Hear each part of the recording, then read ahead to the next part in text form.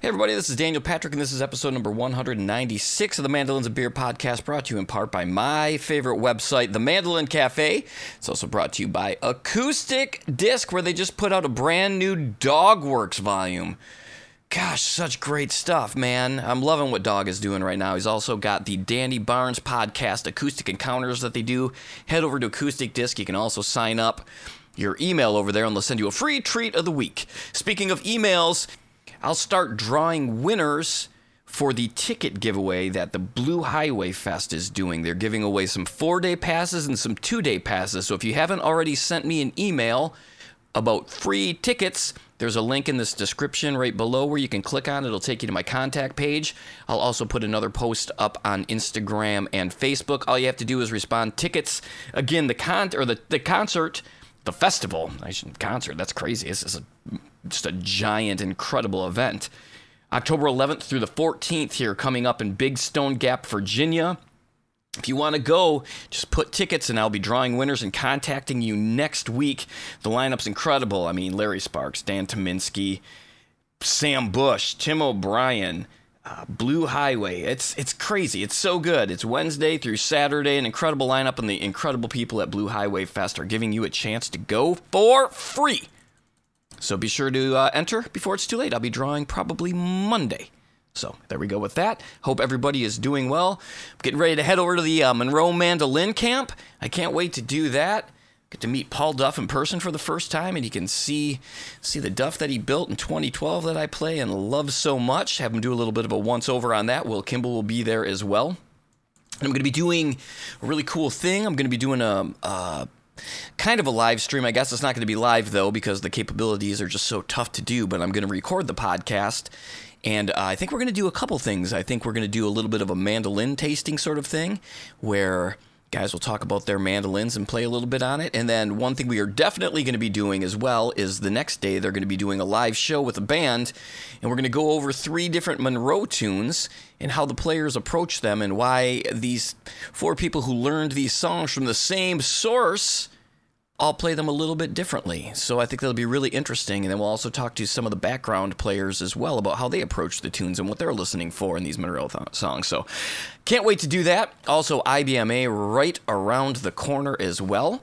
That was a blast the last 2 years. I can't wait to do that. So much music. I'm super excited for that. Not much time home, though. Just got back from, we played Greenville last night in South Carolina. We had a special guest, Lindsey Pruitt, who plays with the John Stickley Trio. I know there's no mandolin in that band, but they're incredible, and to have her play fiddle with us last night at the Euphoria Festival was a blast. So thank you to Lindsey. Check out John Stickley Trio. They got some great music out there. My guest this week has got a new album coming out with his duo, the Highland Reverie. His name is Luke Morris. He also plays in Shadowgrass, and Luke's been on my radar for a minute. Last time they were in Charleston, he shot me a direct message to come to the gig that night at the Poorhouse, which I couldn't make, unfortunately. I love that place. I played there last Friday, and I'm playing tonight. I got to head over there shortly for load-in and sound check with my Tom Petty tribute band. So yeah, Luke's great. The album comes out at the end of September. I'll remind you all the week or the day that release comes out. I'll remind you during that episode. It's great stuff. Some links to the music there, links to them as well. Let's get into the advertisers real quick. Did you get the new Lloyd Loar book yet from Roger Simonoff? It's incredible. I see David Benedict also has a copy of it as well. It's more than just a book about Lloyd Loar. It is just a lifelong project put into print, and it is unbelievable. I'm flipping through it right now. Roger is just one of the experts on Lloyd Loar, and the fact that he put this together and to be able to see it, and hold it in your hands, it's incredible. Go to SimonoffBooks.com. You can get one for, now the holidays are coming up, get one for a mandolin lover, get one for yourself. They're only $49.95, and it's more than worth it. It's just an incredible piece of history.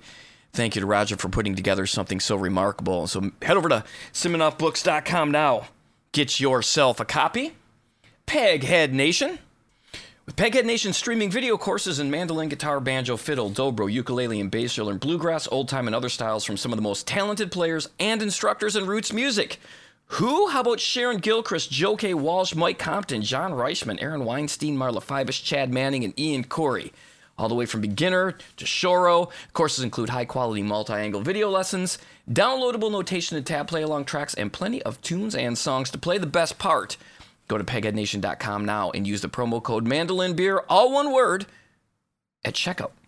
Northfield Mandolins, let's build more than a mandolin together. Check out their website at northfieldmandolins.com or download their app at mandosummit.app for lots of special performance recordings, demonstrations, and special workshops. Luke is a Northfield player.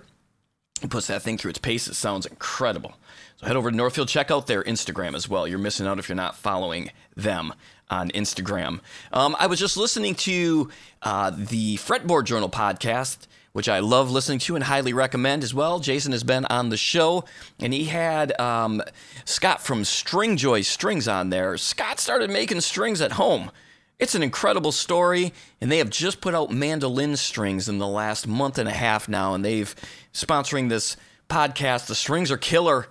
I always find it cool. I buy all the strings and all the picks that come out whenever I can, because it's the easiest way to change the tone on your mandolin or to possibly make your mandolin sound different. I think it's fun. It's way cheaper than buying a brand new mandolin. So, and it's even cheaper because Stringjoy is giving you 10% off your order of strings, all the strings. Guitar, they got guitar, they've got and mandolin, and so electric guitar, and you can just use the code MandolinBeer at checkout. You get 10% off. Talking about changing tone slabs. Love my tone slab pick. And again, exciting news coming very soon with tone slabs and mandolins and beer. They're going to be at IBMA as well. Go to toneslabs.com. They have all the shapes, all the thicknesses, bevels, no bevels. They'll make them however you want them. They're great to work with. David and Frank have something incredible going on. So go over to Tone Slabs. Get yourself a slab of tone. Ellis Mandolins, handcrafted mandolins designed and built in Austin, Texas. Man, he's been putting out some beautiful Instagram things as well. They sound as good as they look, and they look incredible. So Ellis Mandolins, thank you. And Elderly Instruments, if you're going to get yourself a new mandolin, you can always go there and check out Elderly's inventory. I do it every day pretty much. Elderly is your trusted source for new, used, and vintage fretted and stringed instruments for the experienced to beginner player. Their vast selection of mandolins, guitars, banjos, ukuleles, and did I say mandolins, includes all of the accessories. All instruments are inspected and set up for easy playability, and their down-to-earth and knowledgeable staff are there to help. They're in their 51st year of business. They're family-owned and operated, ship worldwide, and you can visit them anytime at elderly.com. 51 years. That's incredible. I'm really looking forward. They will be at IBMA as well, and I love talking with the people that work for Elderly. What a great group of people. So be sure you stop by the Elderly booth. They're putting on some cool things, too. Some showcases and stuff like that. So it's going to be a blast. All right. I got to get ready for load-in. Thank you so much for checking out the podcast. As always, be sure to head over to Instagram and Facebook. Review, leave a comment on iTunes. That stuff always helps out. I really appreciate it. I think you're going to enjoy this episode here with Luke Morris. You guys have yourselves a fantastic weekend. Cheers, everybody.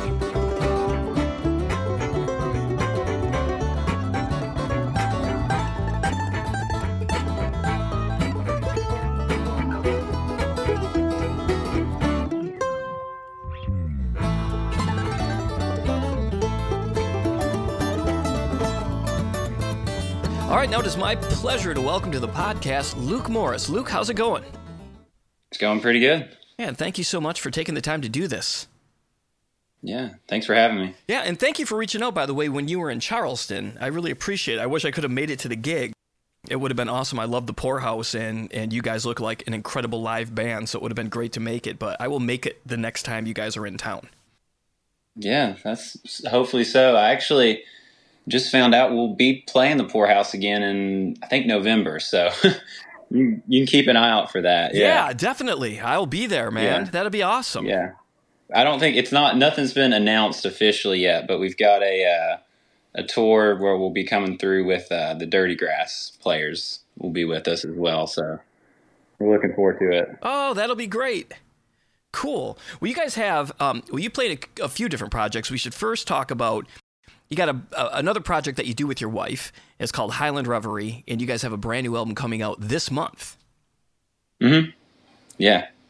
And what's that album called? So the album is called Nowadays, and we've put out 3 singles now. I'm leading up to it.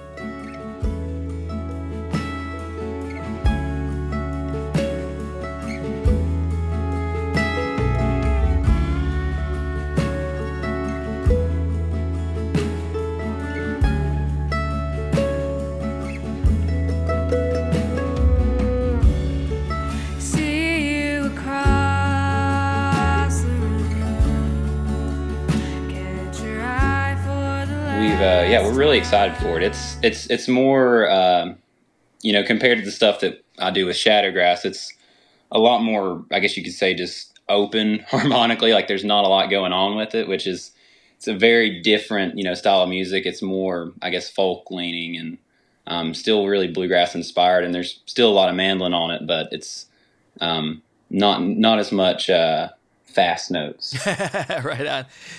Is it a full band or is it just the two of you? So on this album, we've got a few songs that are just the two of us, and then most of the album actually ended up being a full band. So we had Kaiser George, who plays guitar with me in Shattergrass. He's playing bass on the album. And then one of my good buddies, Philip Beavers, playing drums on it as well. And that's September 29th? Yep. And then also Shattergrass, you guys have a couple sweet gigs coming up here. There's that young upstart named Billy Strings has got a little festival he does. Yeah, just a little one. Yeah, we're gonna be going out to Colorado for a while, and we get to play at the Renewal Fest, which we're just so amped about, honestly. Yeah, how did that come about? What was that like, getting that message or email?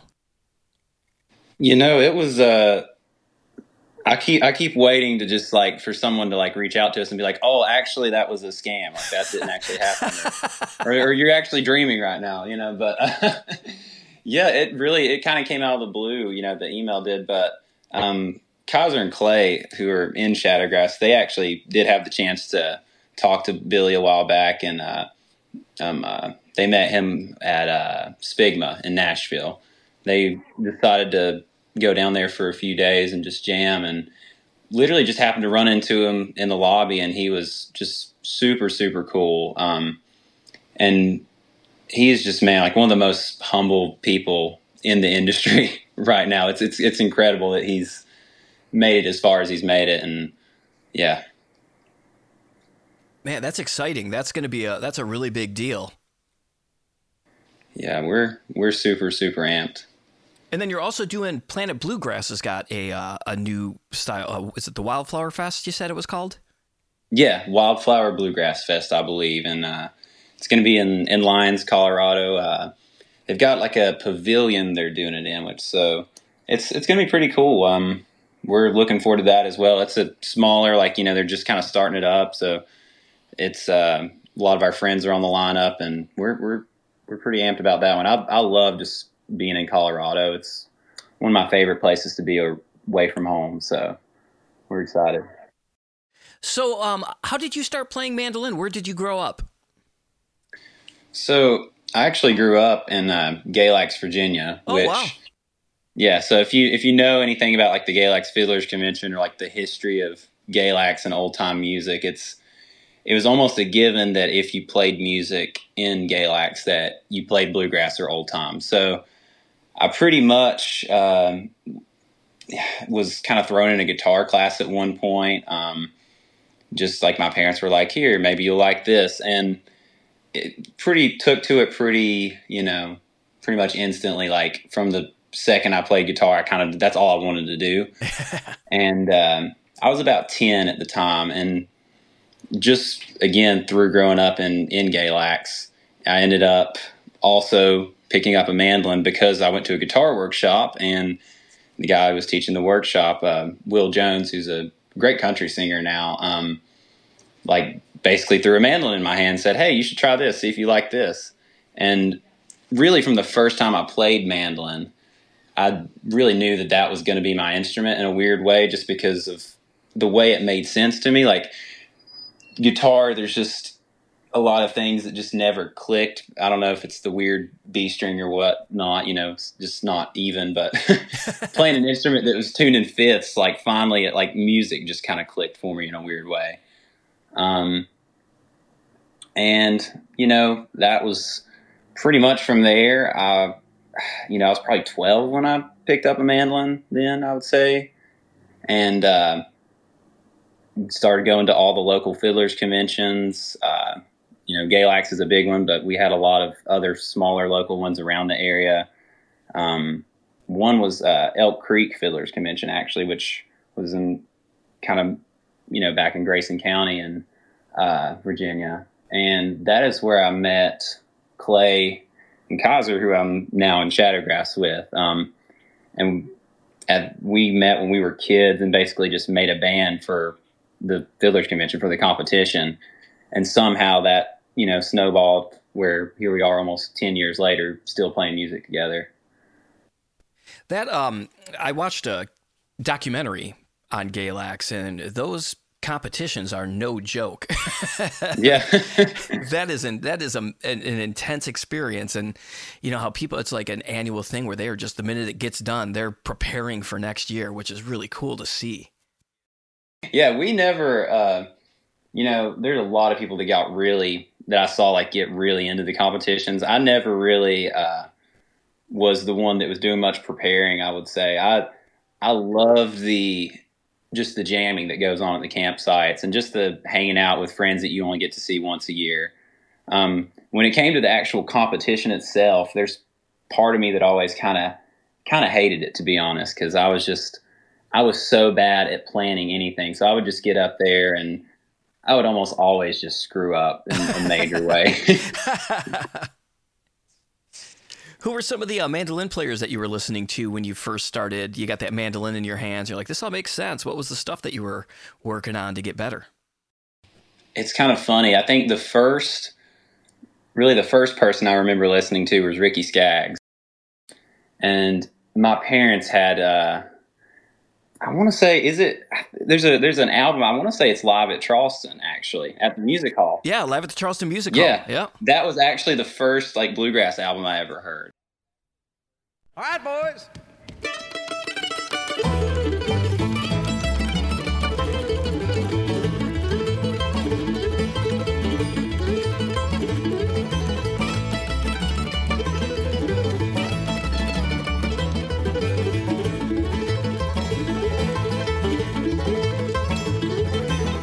Susie came to town, all she wore was a gingham gown. Hey, black-eyed Susan, oh, black-eyed Susan. And I was listening to that really even before I started playing mandolin, even before I started playing guitar. Like it was just, something my parents would always put on, while we were making supper or whatever. And that was, one of the first mandolin players I listened to, I would say. And then, not longer after I started, messing around on a mandolin and got my first, mandolin that my parents paid like $50 for, I think.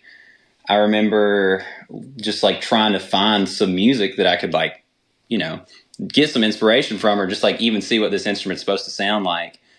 And actually it was Bill Monroe was right after that, which is kind of backwards from what a lot of people my age listen to, but it was just like something my dad had on his like iPod Touch at the time. He just had a few like instrumentals. I think it was like Turkey in the Straw, and I can't remember the other one, but maybe like Fire on the Mountain.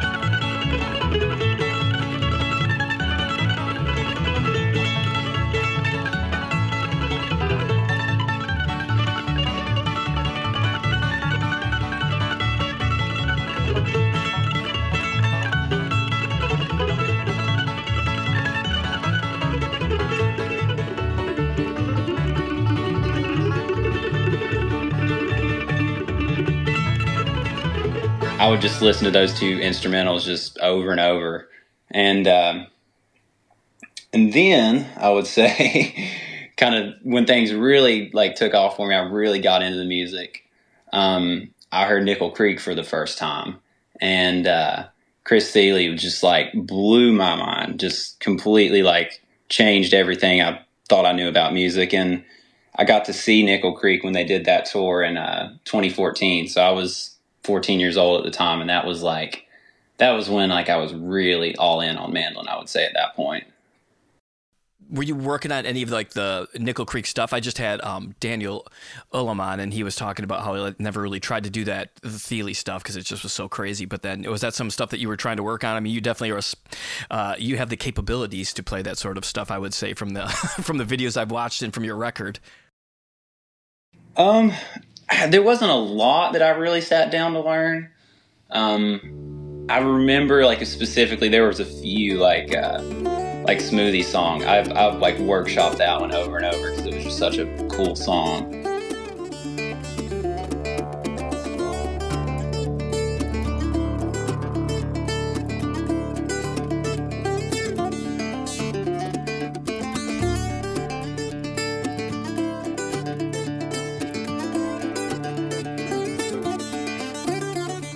And then other than that, like there wasn't many that I was really workshopping. Most of what I was playing at the time were pretty basic standards. Like, I remember when we first got together, like as Shattergrass, we were trying to find a song to play in the like first competition we did, and like the only song we could find that we all knew was Old Joe Clark. So we were pretty much like we were very new to like music in general and just playing with other people too. I mean, we just didn't like have that much repertoire yet, but yeah, I was just listening to that stuff all the time. How did you start building the repertoire? Did you guys just then start being like, we should learn more of these songs, you know? Because I'm going to those jams, you learn a bunch of songs, but then you have a year before you go back again.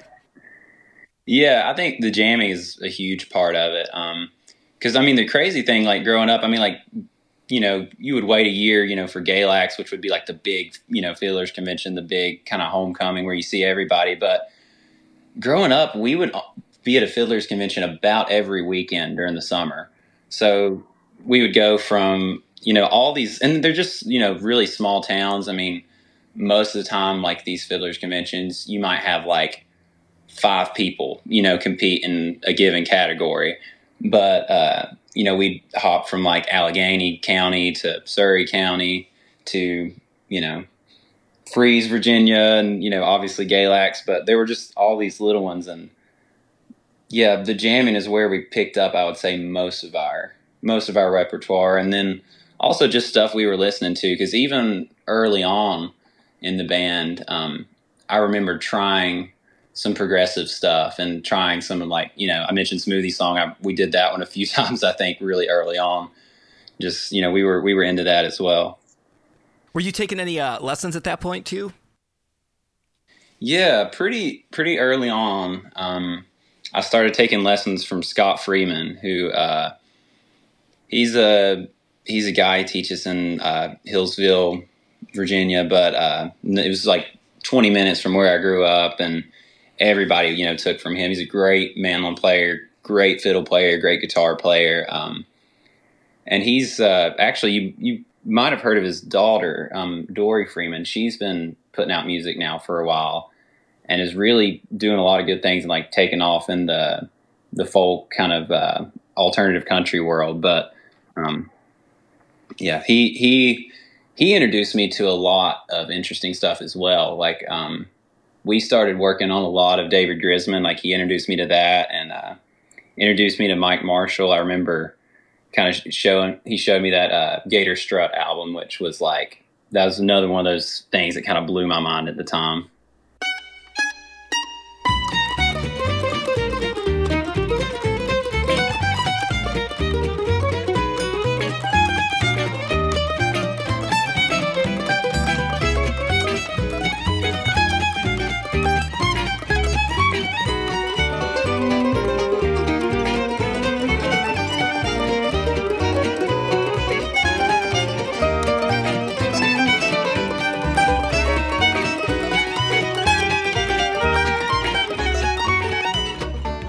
I go back and listen to Mike Marshall every now and again. I'll hear something, like I'll put it on random, and, you know, just something will come on, and then a tune will come on that Mike Marshall's on. I'm like, I just forget How freaking great. I mean, I know he's great, but then every time you hear him, it's like a reminder of like, geez, he is just a Yeah. monster player. Yeah, this just the way, like, I don't know, he can just play so fast and clean, and just I don't know, there's not many people that have been able to play like him, like, since. I mean, it's very impressive what he can do. Oh man, yeah. I was just working on Ride the Wild Turkey. And just Yeah. the tempo of that is crazy. And then Mike's playing on it is just, it's so clean and so fast. He's got such big hands. It blows my mind. Yeah, and watching his right hand when he plays. I mean, it's so. I love players like that, and that's something that I really strive for, because I have a really weird right hand that is really too tight most of the time. But watching people like him play, you just see like how fluid all the movement is, and how it's just there's just no tension anywhere. It's really, really cool to watch. So then how did you guys decide that, okay, what was the next step for Shadowgrass, as you guys start getting older and you're not young teens anymore? Did you know that this is the band that you guys wanted to do and you wanted to like start playing and put records out, or, what was the progression of that? I would say, a lot of what happened to us, like when we were playing music when we were kids, was just basically just opportunities just kind of happened around us, and we just started getting gigs, and we just started playing, and it was something we never really even thought about. It just kind of became like what we did in a weird way, if that makes any sense at all. And then later on, as we started to get older, me and Clay decided to both move out here to Johnson City, and we both went to ETSU for Bluegrass College, and I basically did that because at the time, like, again, it was like that's felt like all I'd ever done, and I just didn't really know if there was anything else I wanted to do, and I couldn't picture myself doing anything else, and just figured it would be the logical next step in a way. But it wasn't until, I guess, really when COVID happened that we really realized how important it was to us, and like how much we really wanted to do this. Because back when, COVID happened, I was in school, Clay was in school, I believe, as well. And, we didn't have any gigs for the first time since we were kids. We really just like weren't seeing each other at all. And it was very like apparent that like something was missing. Like we all felt that pretty strongly. And coming out of COVID, Madison, my wife, joined the band. We sat down and we at a practice one time, like we actually finally had a gig coming up, and we're like, we really took this for granted for a long time, and like we really want to do this and see how far we can take this and take this pretty seriously. So really just starting, and I would say like, I'm trying to think when this would have been, but probably like sometime in 2021 or early 2022, this is when we really decided to, take this seriously and push for getting some more shows and like trying to, build ticket numbers and like make this a real thing. And coincidentally, around that same time, we started having some videos like really blow up on TikTok, and everything then started like being like, well, maybe this is actually possible. So what are some of the things that you felt that you got out of going to ETSU? There's a lot of great players come out of there. Yeah, there's honestly like, I can't recommend ETSU enough as a school. Like it really, really made me realize that this is what I wanted to do with my life. And, one major thing was the audio engineering aspect of it. I got to do a lot of work in the studio with Ben Bateson, who's, the studio manager there, and runs that whole department. And I actually did a audio, production as my like capstone track there. So that was something that I've always been interested in, but I never really had a chance to get into until I got to school. And I spent probably my last semester, I was spending like 40 hours a week in the studio, just from whatever time I could book. Like it would be like 3 a.m. to 10 a.m. just trying to like record and mix and just learn as much as I possibly could. Wow, that's so cool. Yeah. So that's definitely one thing. And then on the playing side of it, I got to take lessons from so many different people. It's kind of funny. Like in my time there, they were kind of looking for like a permanent mandolin instructor. But when I first got there, I got to take several lessons from Adam Steffi, which, Adam Steffi's just he's great. He's Adam Steffi. Right. And not long after that, I got to take some lessons from Hunter Berry, who was kind of filling in on mandolin while they were looking. And, that was honestly really challenging for me because he's a great mandolin player, but he's a fiddle player first and foremost, and the way he approaches mandolin is like a fiddle player would, honestly. So he would show me a lick, and it felt like my brain was breaking just trying to follow the stuff that he would show me. But it was really forcing me to like think about my instrument in a completely different way, which is always really helpful, I think. And then later, I got to take more lessons from Thomas Castle, who me and Thomas were in school together actually when I first got to ETSU, and he graduated maybe a couple years before I did.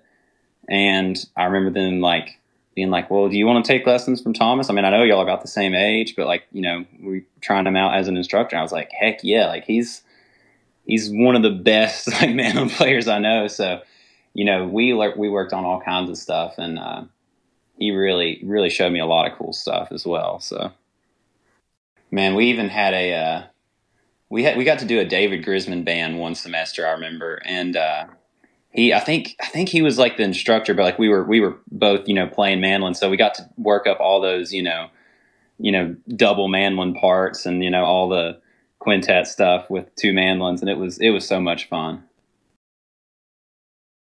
And so you guys recorded this album in 2022. One of my favorite things about the album is the wide variety of artists' songs that are on there. I mean, you kick it off with On and On, which is just an absolute classic, and your solo is just a killer, man. As like right off the bat, I'm like, oh yeah. Where she could be, on and on, I follow my darling, and I wonder if she ever thinks of me.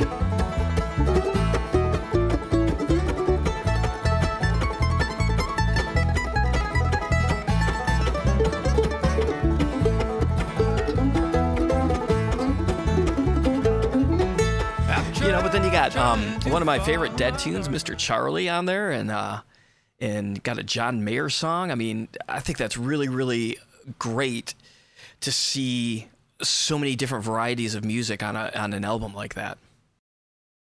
Yeah, thanks. That's it was one of those things when we made that album. We were just kind of, I mean, honestly, looking back, it feels like it's been forever ago, because I think we put it out I think it was pretty early in 2022, and recorded it back in 2021. But man, we were just figuring out like what we wanted to do, and we were still kind of coming out of that time where we didn't have many gigs.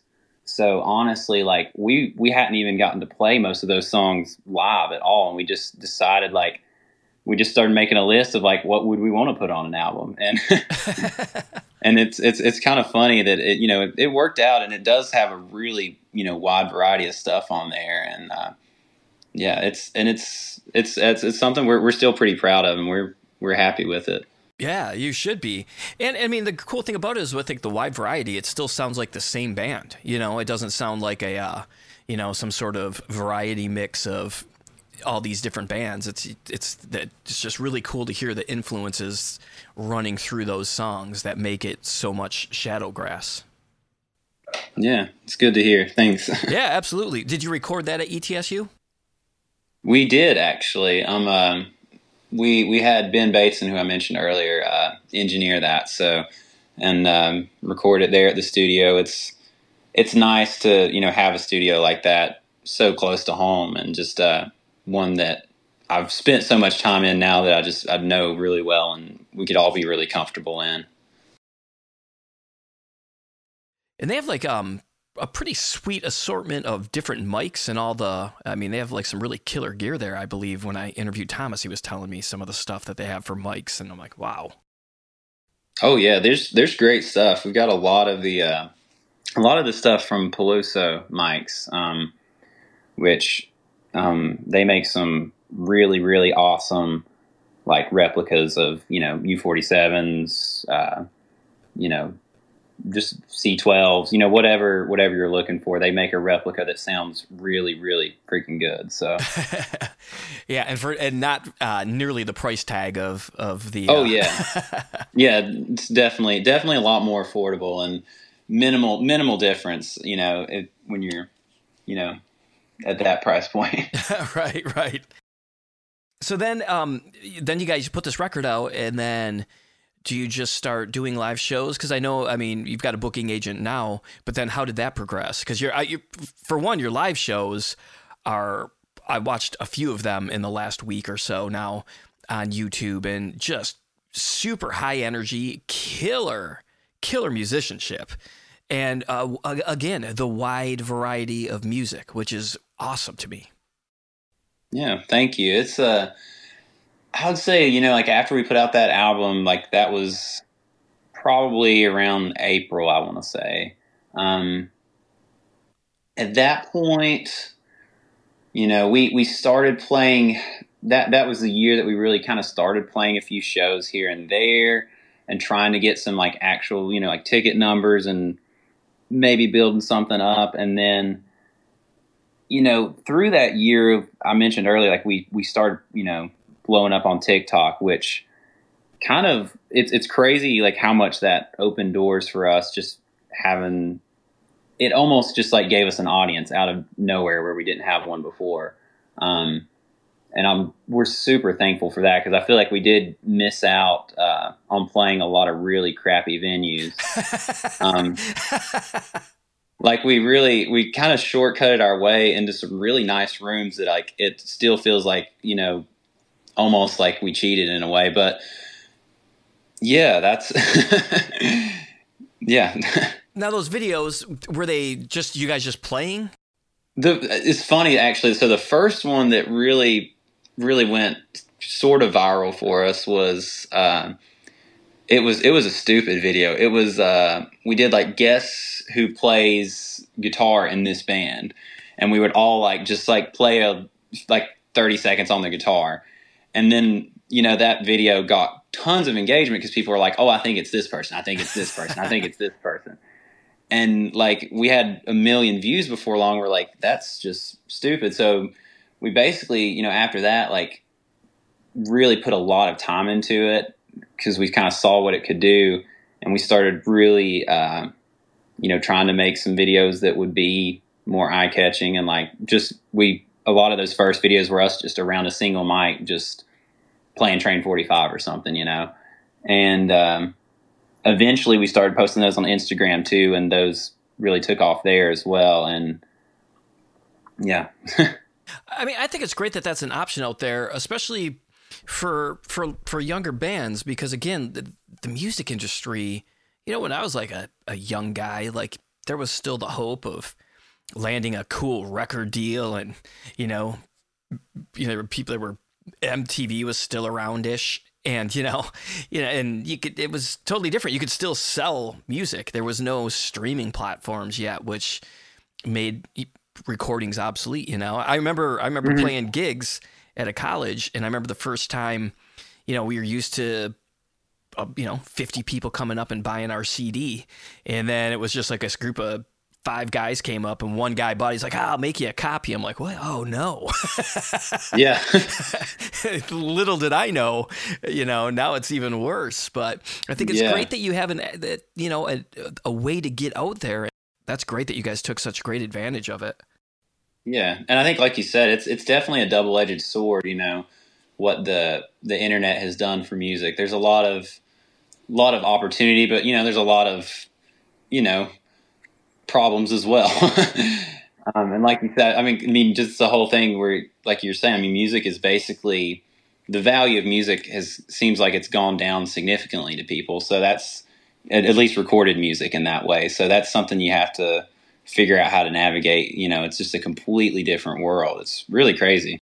You guys have vinyl, I see. That's another thing that seems to have been at least a help in that. Have you noticed a good amount of vinyl selling when you guys play live shows? Yeah, so we finally got some vinyl on the road with us now. We took a bunch of pre-orders to basically fund like our first pressing of this record, and we basically we were so surprised at how many people wanted to pre-order this album, and we were able to get a pretty good run of records, and we've been selling them at shows, and they're definitely more popular than CDs, which is just crazy that's how the world has changed. But I honestly love it because there's something really cool about vinyl records, and just seeing all the the liner notes, and like I have a huge collection of records, and I love to that's my favorite way to listen to music, is just to go digging through that stack of records and just like read about who's played on it, who engineered this, and just it's just cool. It's just a big cool thing to have. That's what I love about Bandcamp too. And a lot of artists have also put all that information on when you go to Bandcamp, like who played on what tracks. And because that's the one thing I miss about physical music the most, is I loved getting an album or a CD or a cassette or whatever it was, and the first thing I would do would just plop down somewhere and read the lyrics to the songs. And when there was solos, I'm looking at who played on what, and I discovered so many artists that way by guys, people who were guesting on albums. I'm like, oh, who's this Bela Fleck guy? You know what I mean? Yeah. What this guy's, and I miss that portion of music and having that information. But it's. What do you do? Yeah. It is what it is now at this point. Yeah. And like I said, it's such a double-edged sword, because at the same time, in Shattergrass, we've gotten really lucky with, having that opportunity to get our music out there, and not, in a way, like it has gotten rid of some of the gatekeepers, in the industry, and just like not having to have a record label, or, not even having to have a booking agent when you start out, and just like being able to just put your music out there for everybody to see. And then hopefully, maybe something might come of that. It's an opportunity that we've, I guess didn't exist as easily back in the day. But was there a tipping point show wise for you guys? Like, did you guys ever play a show where it was like, whoa, like this, this is crazy. I know you got to skip some of the cruddy venues, which thank goodness for you guys. Yeah. But was there one show where all of a sudden it was just like, holy cow, like this is wild, man. We're playing some really sweet places here. Yeah. I would say, there's been like several moments that, I think we're always just like trying to stay thankful, because there's always moments where our mind is blown that, people came out to see us. I hope I never get tired of that. Just literally just knowing that one or two people came to see us is enough to like blow my mind. But there was one show we played pretty early in, I want to say, I guess pretty early this year, maybe February or March-ish. And we were at Salvage Station in Asheville.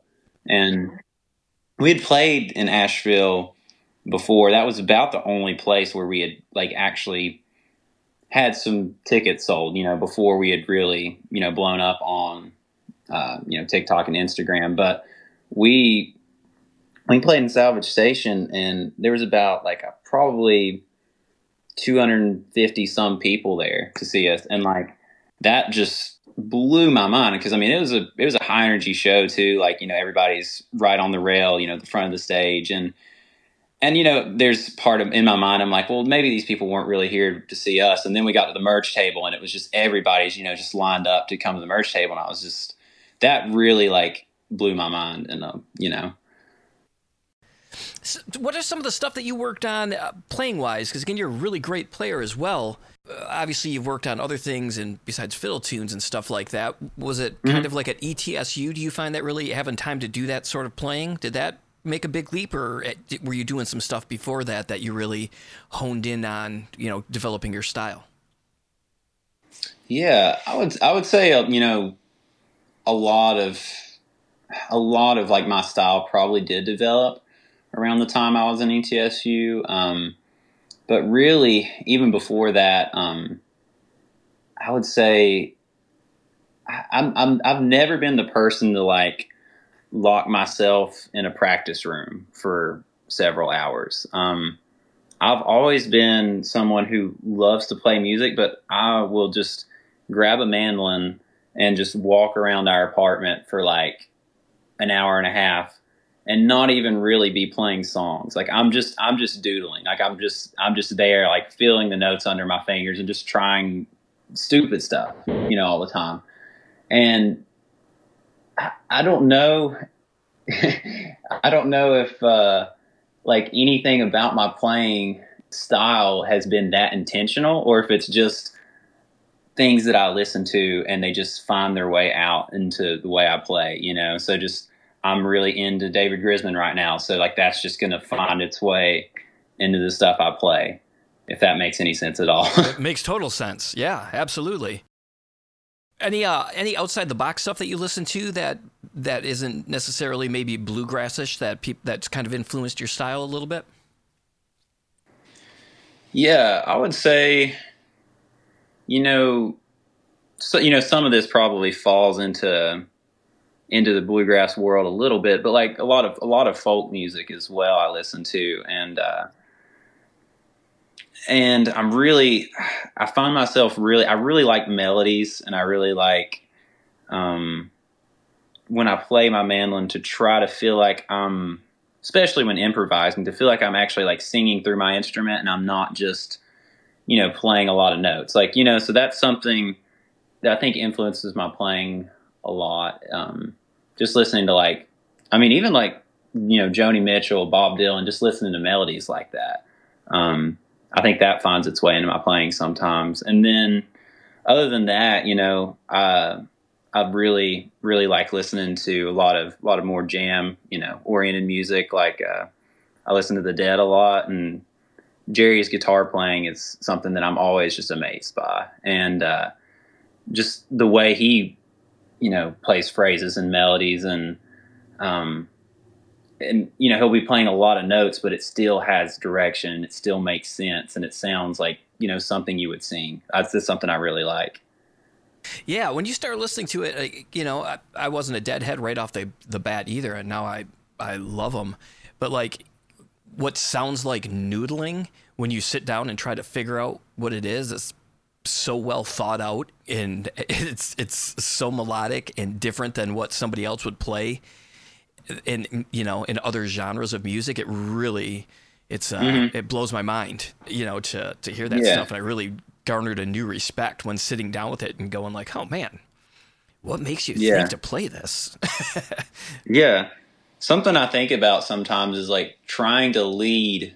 This is like, especially when improvising, but just trying to lead with my brain and not my fingers, and not just like falling into the same licks because this feels easy for me to play at the moment, like, where do I actually want to take this? And like, what do I actually want to say with my instrument right now? And like, how do I use my fingers to like get what's in my head out, instead of just like, falling back on what my fingers are comfortable doing. Oh, that's cool.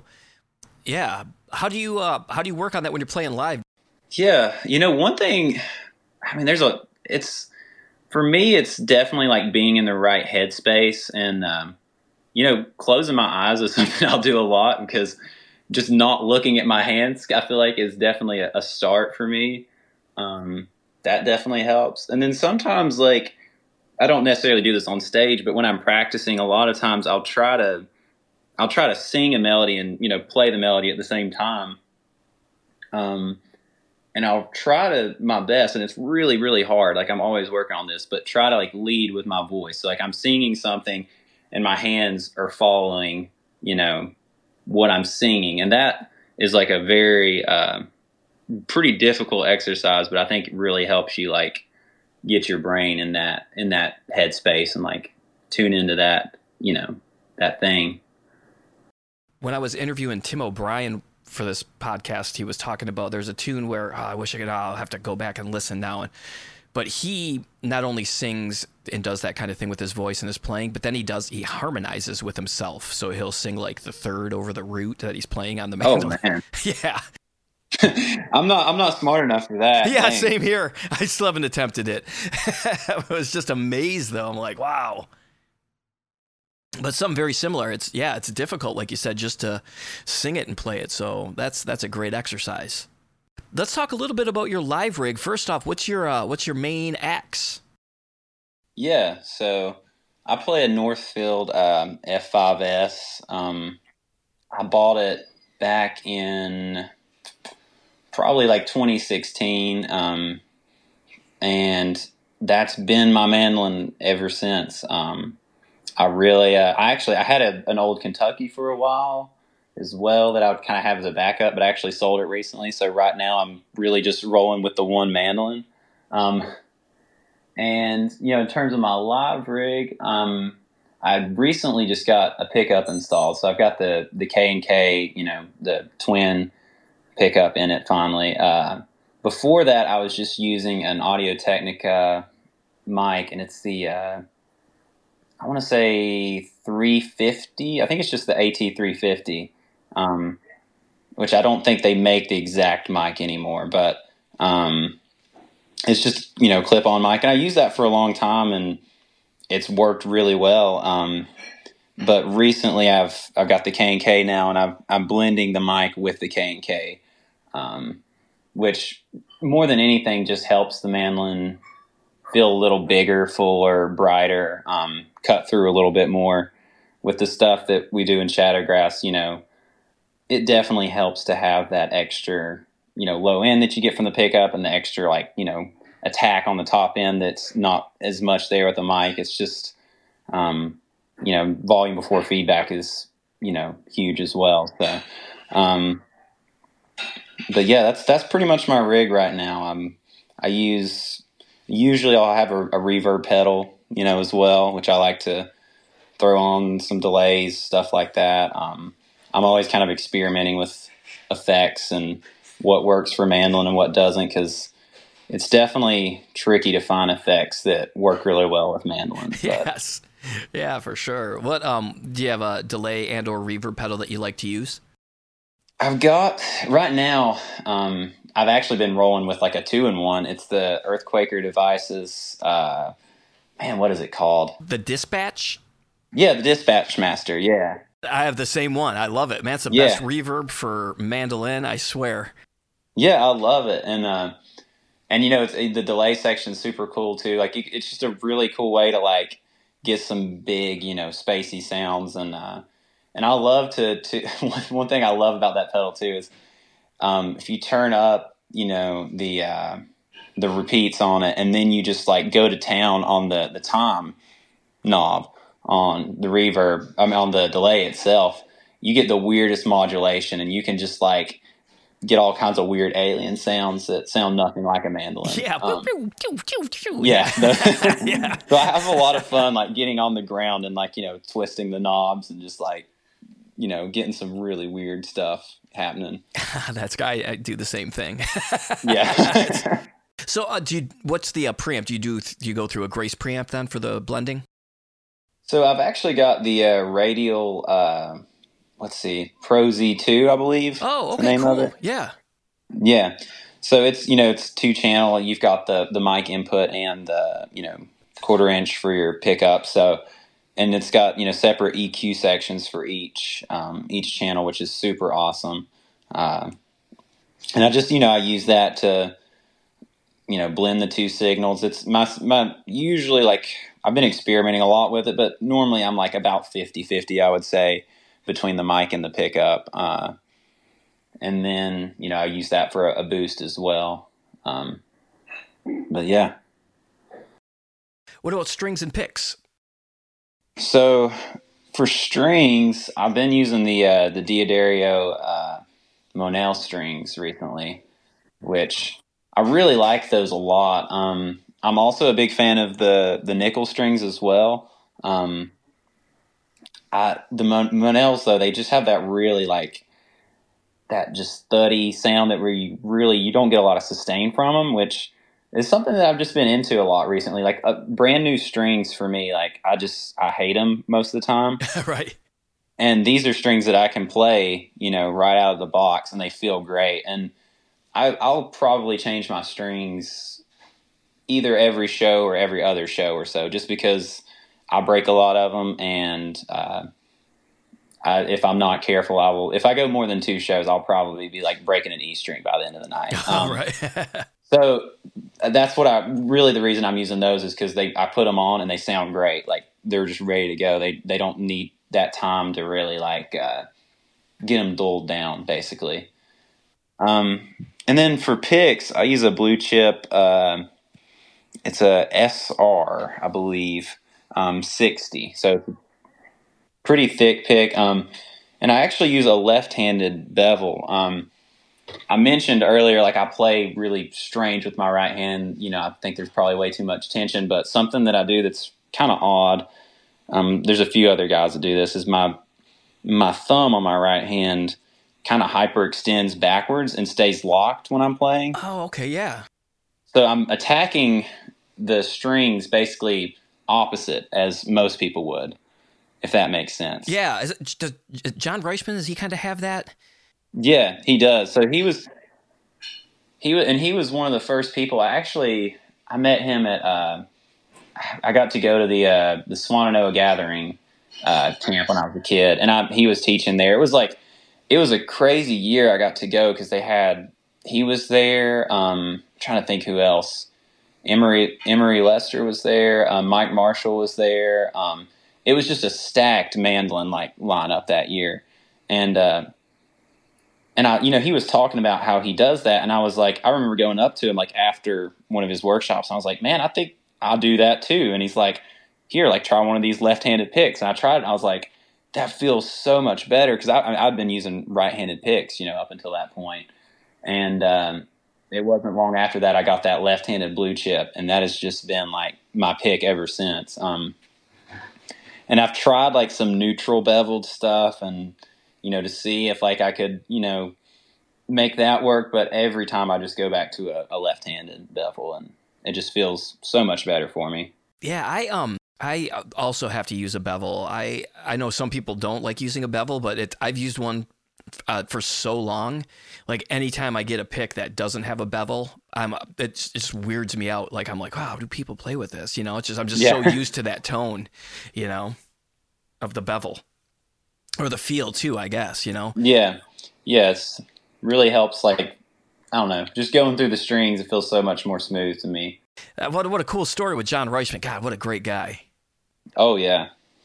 And I mean, he's one of those guys I really look up to his playing. Like it's just, again, like going back to like the melodic stuff, like he can just make his mandolin like really sing. It's like, he's never someone who's going like crazy and like really like, I don't know, like he's not this like, if you're just getting into mandolin, he might not like strike you as this incredible player, but just the way he can sing through his instrument and play something that makes you feel something. It's just something that I always just come back to. And his tone is just so, and I'm a firm believer that you could just hand him a $99 Rogue mandolin from like Guitar Center and it would sound like John Reichman, Oh, for sure. Yeah. And just the way he attacks the strings and like that's where it's at, honestly. Cool, man. Well, Luke, I got 2 more questions for you here. The first one is, if you only had 10 minutes a day to work on playing, what would you work on? Man, that's a really good question. I would say I would probably play tunes, honestly, fiddle tunes, because like that goes back to how I learned music was through just learning tunes every week, like from my teacher. And I think that's a really good way to incorporate, like the right hand stuff that we've talked about, but then also just like playing melodies and like learning where these melodies go and just learning phrases that you can reuse in other other scenarios, so I would say just playing fiddle tunes, honestly. Sure, cool. Oh, you know what? I'm going to add a question here real quick. Do you have a warm up that you do before you play a show? Because you guys play some pretty high energy shows. I don't really have a standard warm up. I would say something that we all do in Shadowgrass, which is pretty hilarious, is like when we're in the green room, about to go on stage, we'll usually all kind of find like our own little spot. Most of us have like already put our in-ears on and we're already like kind of tuned out of everything, and just play ridiculously fast. Just like play the stupidest, fastest licks and just like try to like trip yourself up. And like, I don't know, first that does help me kind of get in that headspace and just get my fingers moving, I guess, more than anything, like warm my hands up a little bit. And it's not like I'm playing anything specific. I'll just like play Big Mon as fast as I possibly can until it falls apart, which is probably terrible advice, honestly. I wouldn't recommend anybody do that, but it's not what you should do if you're playing, but I don't know. I think it's got some values in it. I mean, I think it was Andy Wood that I interviewed. He's a shredder guitar player, shredder mandolin player, and his thing was play it as fast as you can and maybe almost faster than you can, because when you go back to play it, it feels a little bit more comfortable, So that makes sense. Plus, get all that blood flowing and stuff like that, and maybe sometimes it makes things feel just a little bit easier when you start playing. You're like, oh, we're at a normal tempo again here. Yeah, I hope there's something to it, but it's something, like I said, we all kind of do. It's Kaiser, on guitar especially. It's hilarious watching him play, because I don't know how much you've heard of his playing, but I mean, he can play so ridiculously fast. Like, I don't know anybody that can play guitar as fast as Kaiser can sometimes. Yeah, dude, he's a killer guitar player. And he'll just be running like triplets at like 150 BPM, just like for like, I don't know, like for a minute straight, just back there. And it's just stupid, honestly. To be young again. Yeah. And then, do you have a favorite beer? Favorite beer? I don't drink a lot of beer, but I will say there's a brewery in Boone, North Carolina that I love. And me and Madison used to play there a ton when I was in college. It's called Lost Province Brewing, and they do this one beer every year. It's called Orange Sunshine, I believe, and it's like a New England hazy IPA with just like, they just load it up with orange peels, I think, when they're brewing it, and it's just like a super like orange, bitter flavor with all the refreshing orange juice kind of qualities to it. So that would probably be my favorite. That sounds delicious right now. Yeah. Yeah, well, Luke, where's the best place for everybody to find you? Yeah, so you can check out Shadowgrass on Instagram, TikTok, Facebook, wherever you go to follow people, and I'm on there as well. Just Luke Morris. You should be able to find me. And then me and my wife, our duo is called Highland Reverie. So again, we've got an album coming out here soon, so we're super psyched about that, and got a lot of we're putting out a lot of content right now around that, and that should be all the places for all those things. Perfect.